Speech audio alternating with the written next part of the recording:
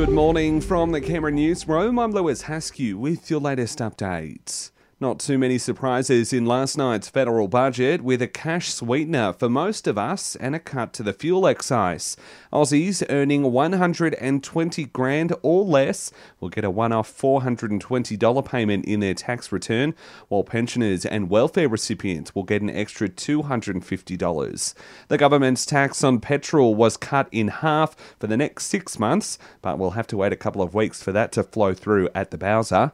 Paid parental leave will be revamped, giving 20 weeks to families rather than 2 weeks to the secondary carer, usually dads. $10 billion will be spent boosting our cybersecurity capabilities and almost $4 billion to create new training spots in the trades and aged care.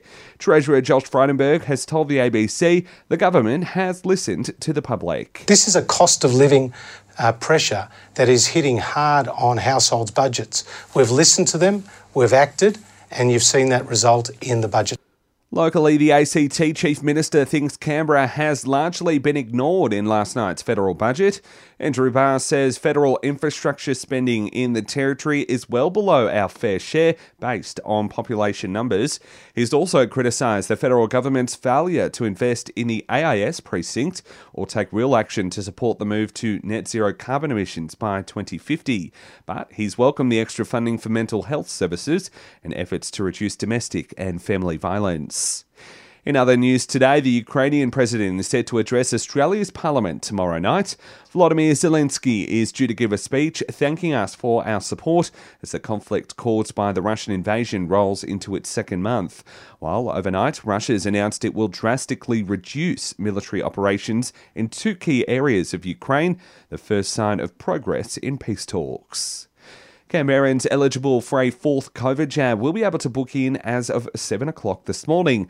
The first appointments begin from April 4, with those eligible for the jab including those over 65, Indigenous Australians over 50, disability care workers and the immunocompromised. Up to 65,000 fans will gather at the MCG tonight in Melbourne, with millions more in front of their TVs around the world to farewell Shane Warne. The celebration of the Spin Kings Alive is set to be a star-studded event, with faces such as Ed Sheeran and Elton John to pay tribute. And Queen Elizabeth has joined her family at a memorial service to celebrate the life of her beloved late husband, Prince Philip. It's the 95-year-old monarch's first public appearance in 5 months. And that's the very latest in news. We'll have another update for you right here later this morning.